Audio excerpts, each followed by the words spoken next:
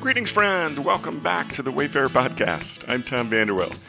I appreciate you joining me again today on this chapter day journey where we find ourselves in Exodus, the 4th chapter. And it was verse 10 that resonated with me. It says, "But Moses said to the Lord, 'O my Lord, I have never been eloquent, neither in the past nor even now, that you have spoken to your servant, but I am slow of speech and slow of tongue.'" Today's podcast is entitled Divine Call, Human Reluctance.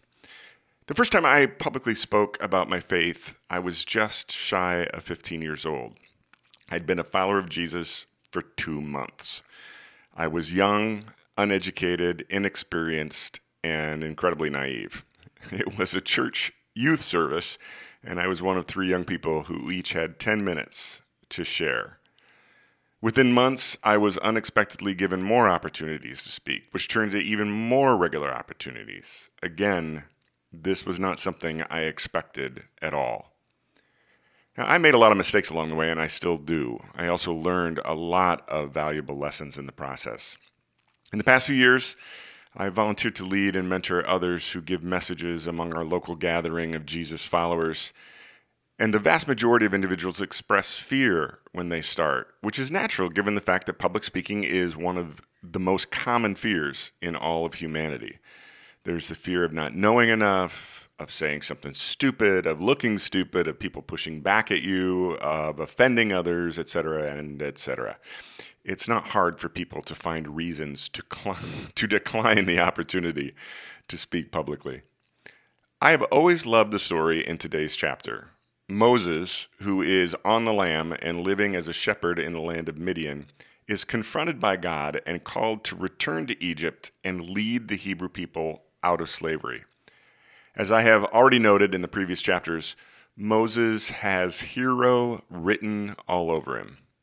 In today's chapter, we find our hero receiving a clear, miraculous call from God to lead a historic and heroic endeavor. Moses doesn't want to do it.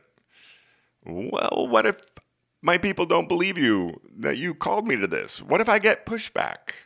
I'm not a great public speaker. I struggle enough in regular conversations. Speaking in front of a group of people would be a disaster.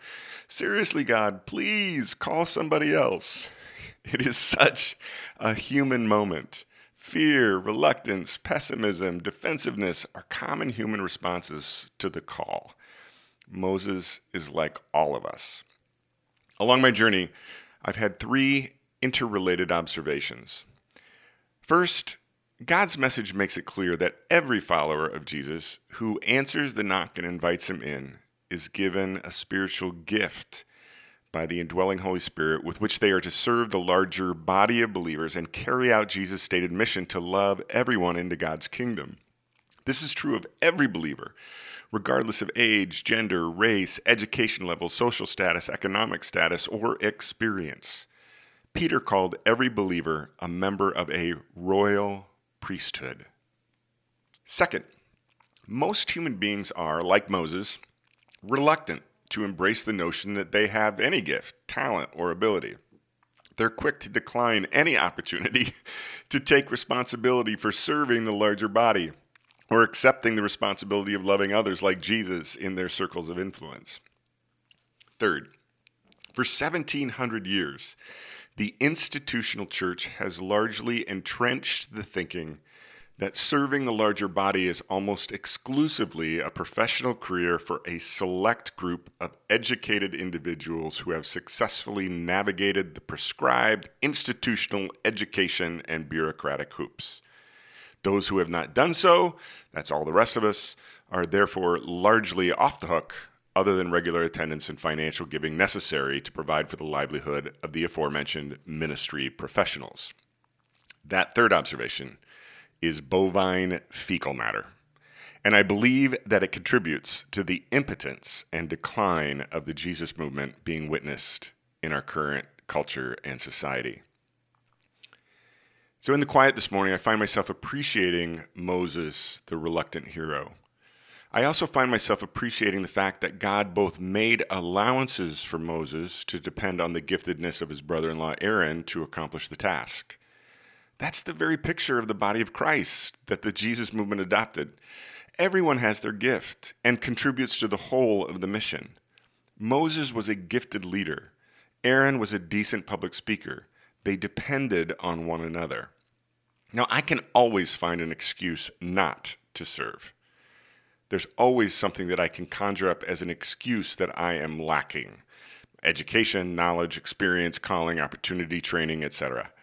The truth is that all God requires is simple trust and obedience, which brings to mind a song from many years ago.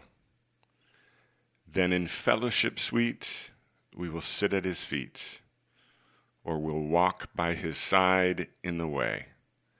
What he says we will do, where he sends we will go. Never fear, only trust and obey. Hope you have a great day, my friend.